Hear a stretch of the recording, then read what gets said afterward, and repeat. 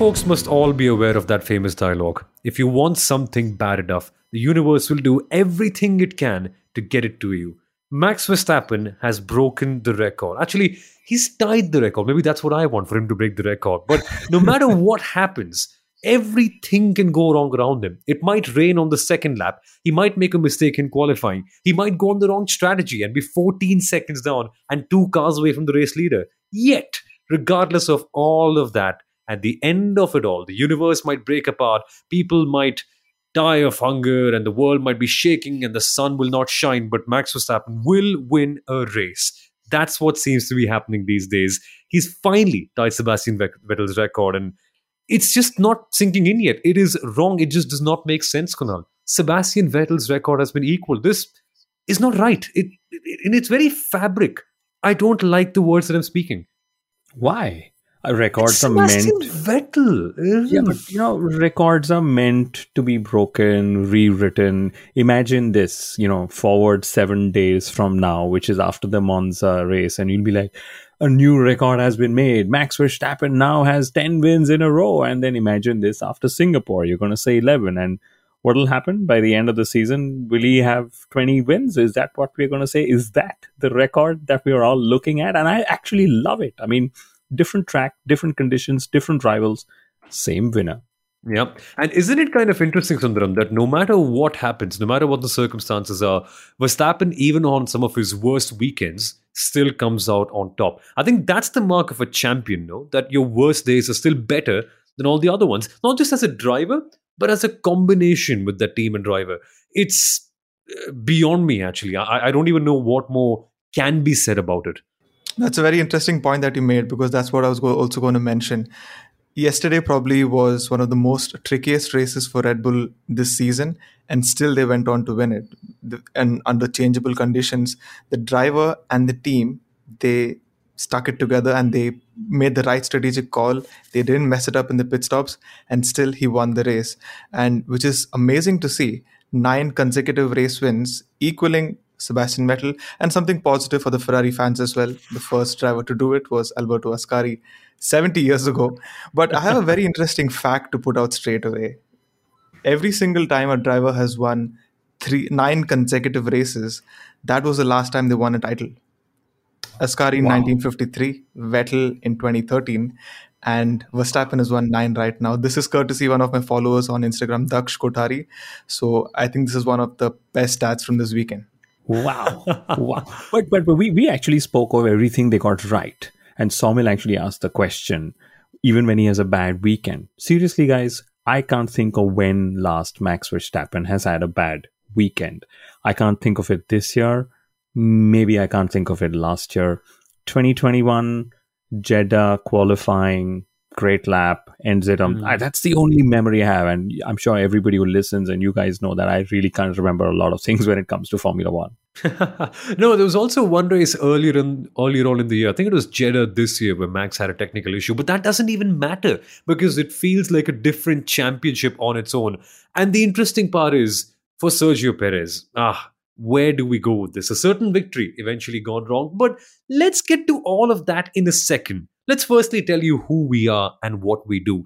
This is the Max Verstappen Gossip Club, where we almost gather every single weekend to talk about the same thing, about Max Verstappen breaking another record, winning another race, and then going on to talk more about the F1.5 championship, which is my favorite. But this is the Inside Line F1.5 podcast, where the world's India's number one Formula One podcast and one of the top 5 in the world. Slowly, we are going to get to world number 1 as well, very, very quickly. But we've also had so many great guests on the podcast recently, including the man who has been a part of this domination from Red Bull at a very instrumental part.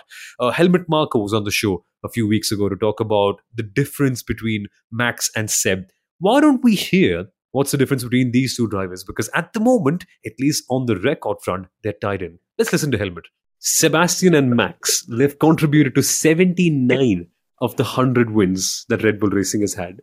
2 finds, both made by you. What do you see as the difference between the two of them, Dr. Marko? First of all, they are different characters, both completely focused on racing, and they had an unbelievable talent. Maybe Max is more natural, Seb is going into the smallest detail. To be an engineer with him was not a nice time. If you want something, he was looking and it. There was nothing what was by accident. Everything was clearly planned and also executed in this way.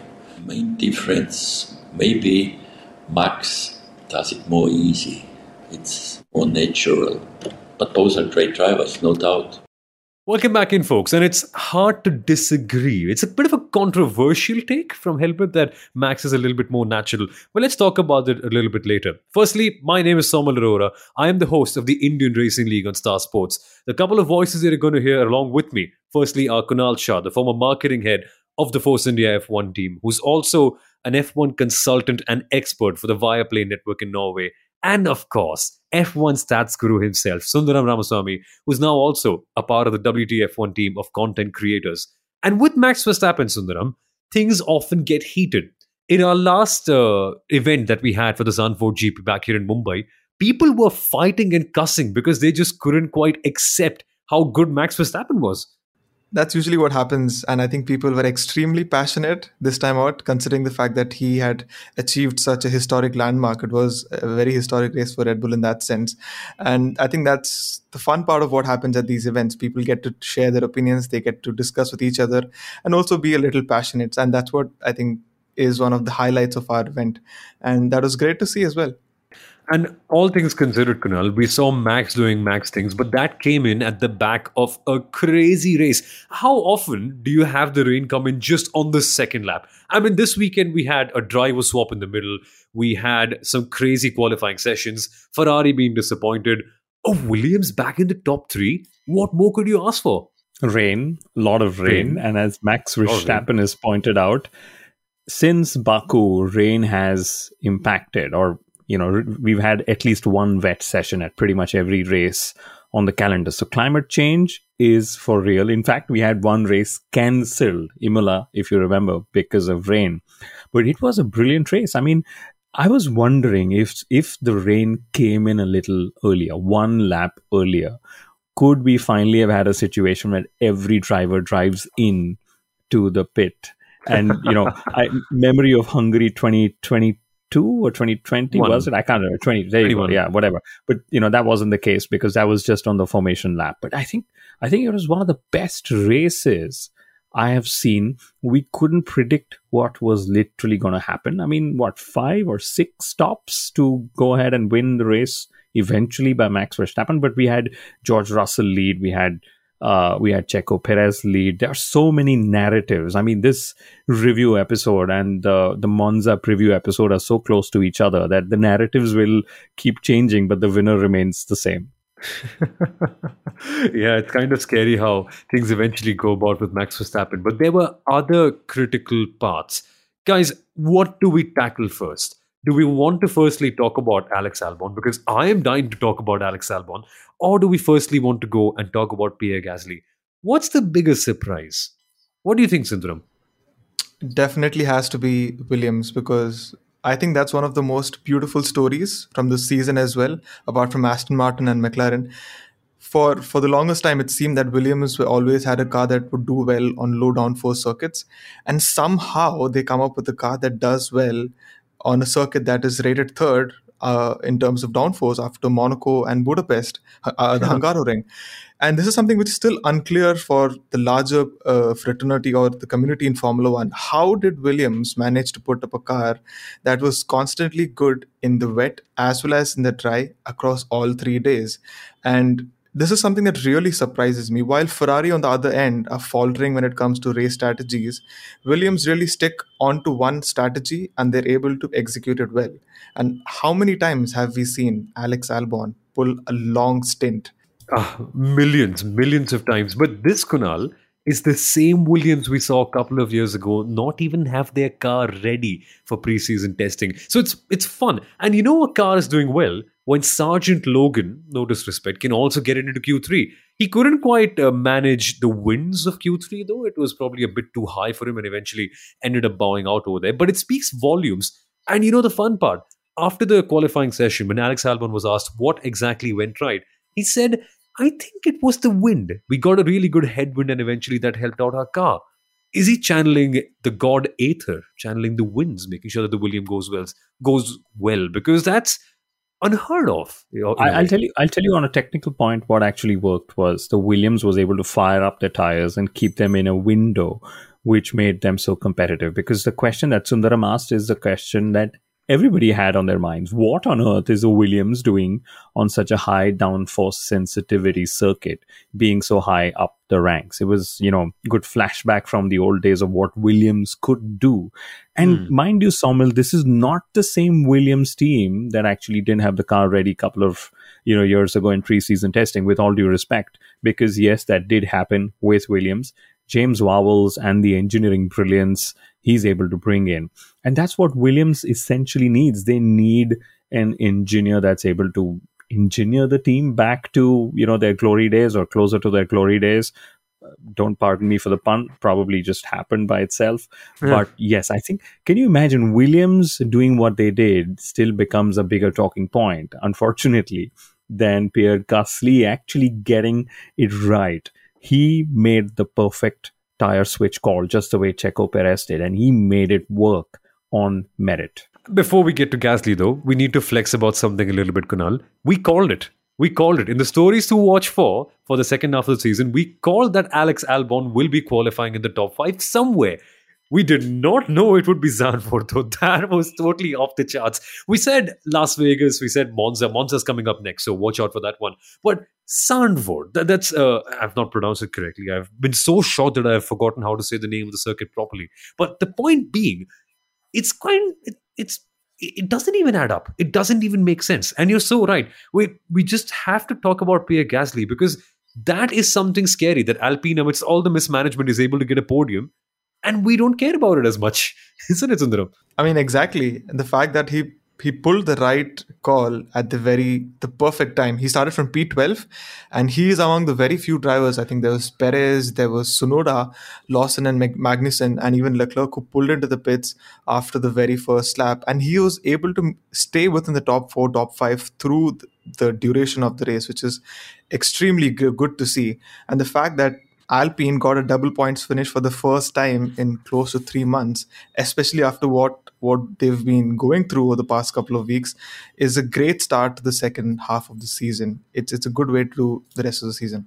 And, Pierre Gasly actually started the summer break also on a high. He was, I think, third in the sprint in Spa, if I remember correctly. So He started the summer break and sort of ended the summer break on the high, and always getting a podium in the Grand Prix is far bigger than getting a podium in the sprint, even if Formula One tells you otherwise. Ladies and gentlemen, remember, the Grand Prix on Sunday is still the most important race. And I think what really benefited Gasly was, yes, the correct call that he made to switch to the Inters, right?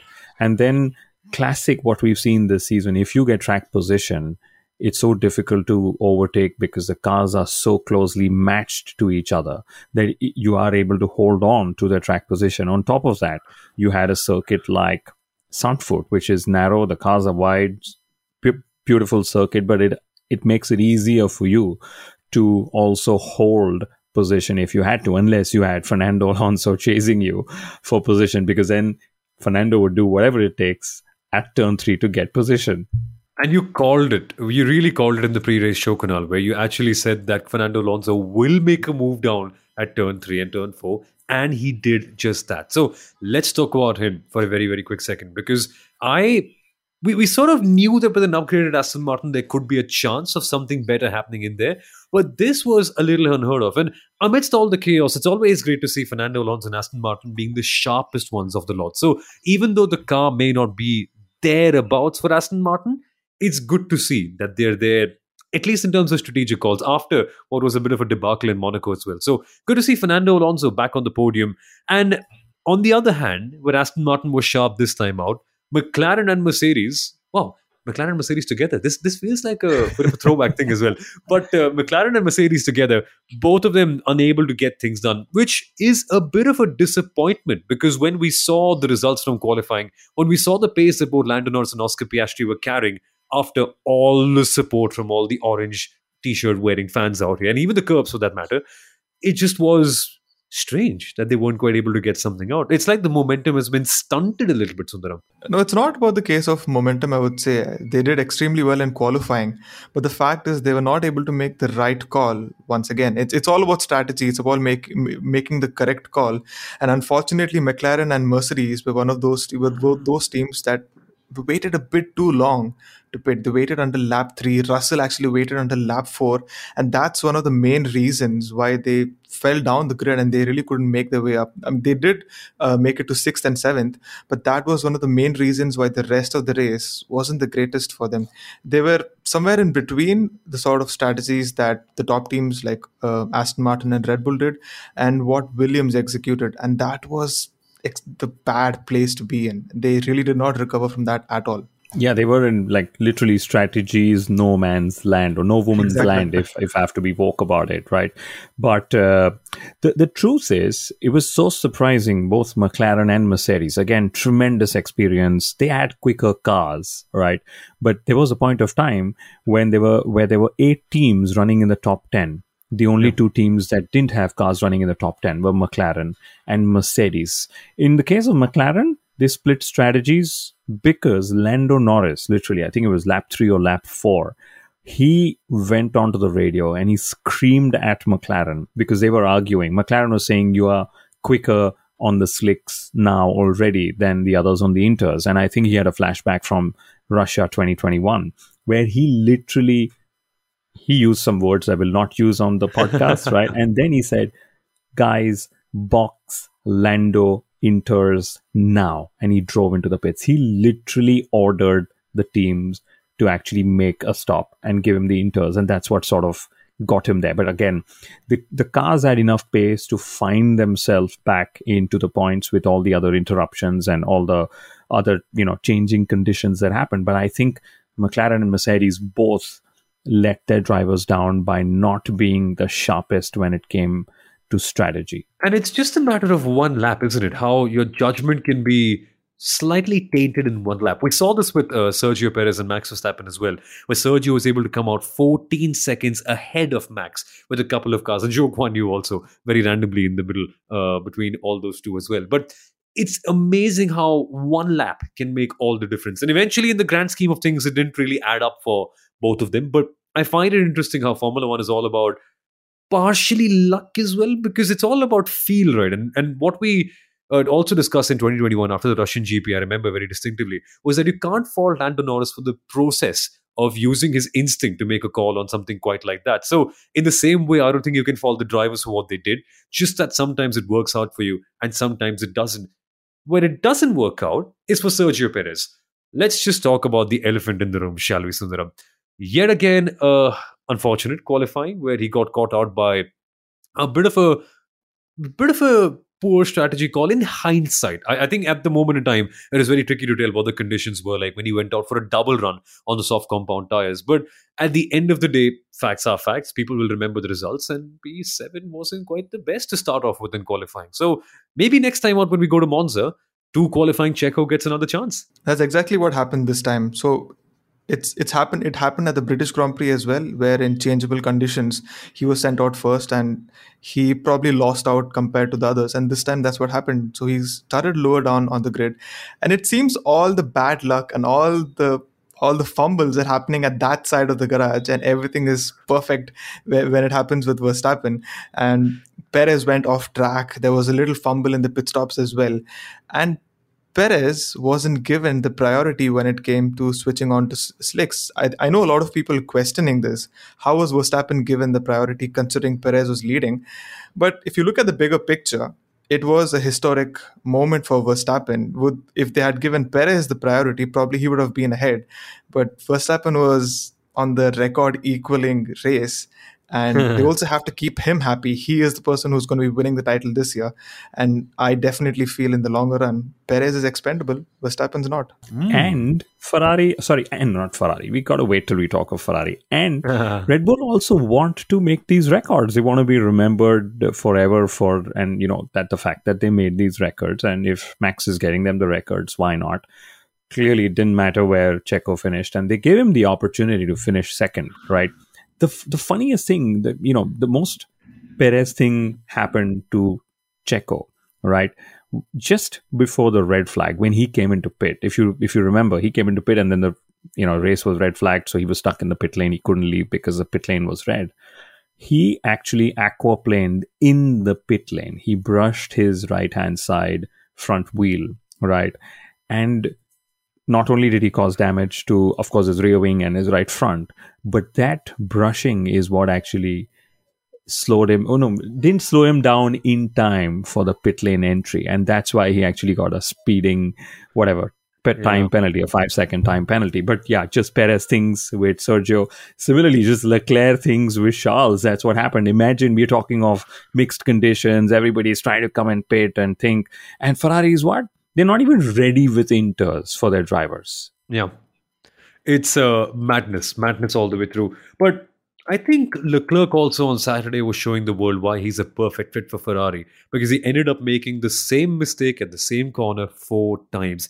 Classic. That's what the team does as well in the grand scheme of things. It's a perfect fit the way things are going about. But what I don't like is the fact that he's taken this long to realize that at Ferrari, you've got to guide the team and maybe grab them by the jugular and make them do things. It's finally taken him, how many years has it been? 19, 20, 21, 22, 23, 5 years at Ferrari to realize that he has to direct them after qualifying 1. And that's the lesson he's learned from Carlos Sainz and Sebastian Vettel.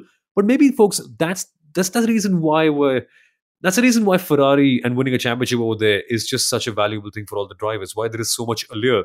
Because doing it as a driver, that's one thing. But doing it as a driver and also chief strategist, that, Sundaram, is an achievement unlike any other. So Leclerc, he's getting there actually, finally. Absolutely. I mean, he put out a very strong message after qualifying, after they narrowly got into Q2.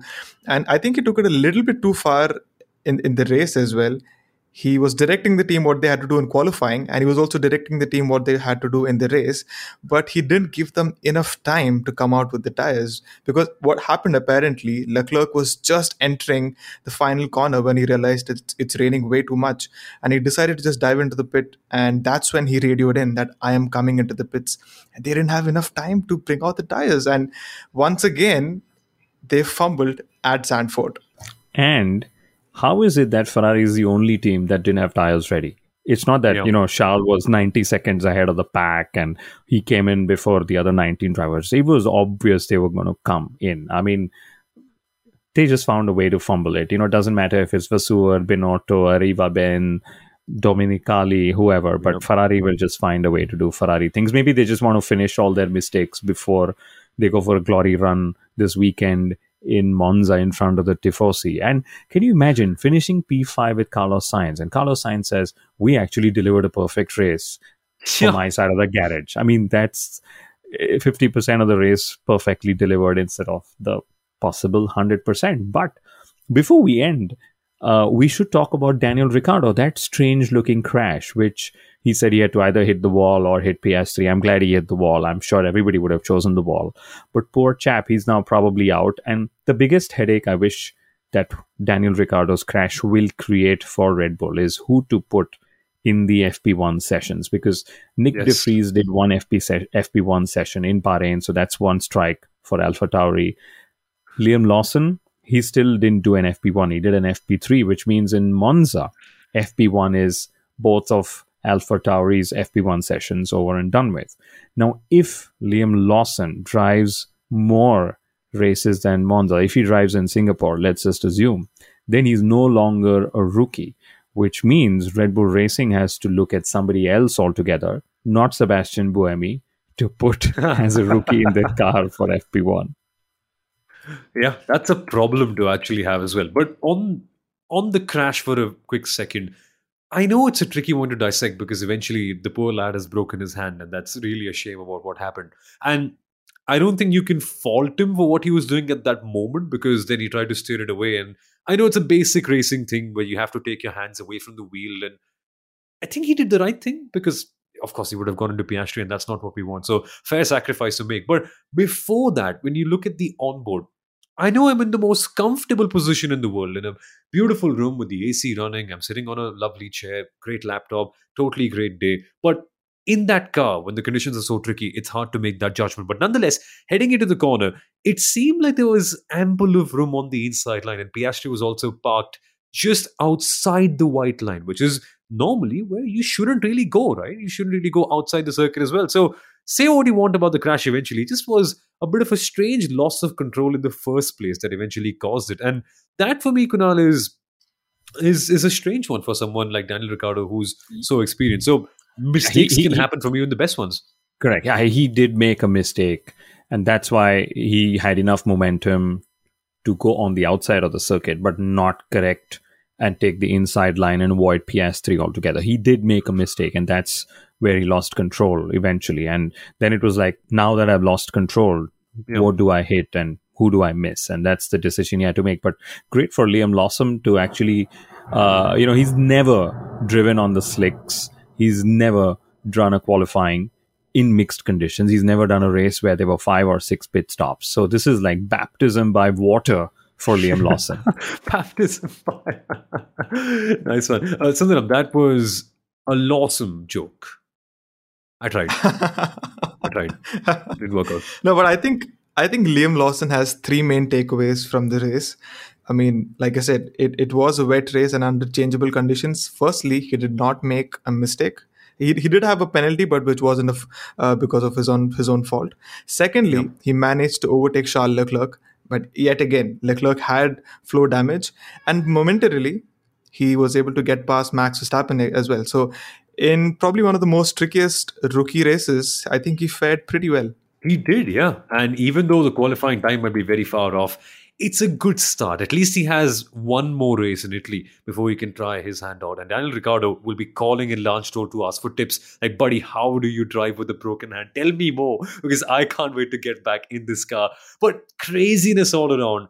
And as is always the case, no matter what happens, no matter what we discuss, at the end of it all, Max Verstappen wins. And my God, I can't think properly because he's corrupted my mind with all the success. But let that be the takeaway of this entire episode, of this entire weekend, that no matter what happens in the world, Verstappen is going to be the winner. But is that going to be the case in Italy? That we shall discuss in our Italian GP preview episode, which comes out in a couple of days' time. So stay tuned for that one, folks. That's it for everyone right here on the Inside Line F1 podcast for the Zandvoort review. See you in a couple of days. Have fun. Bye-bye.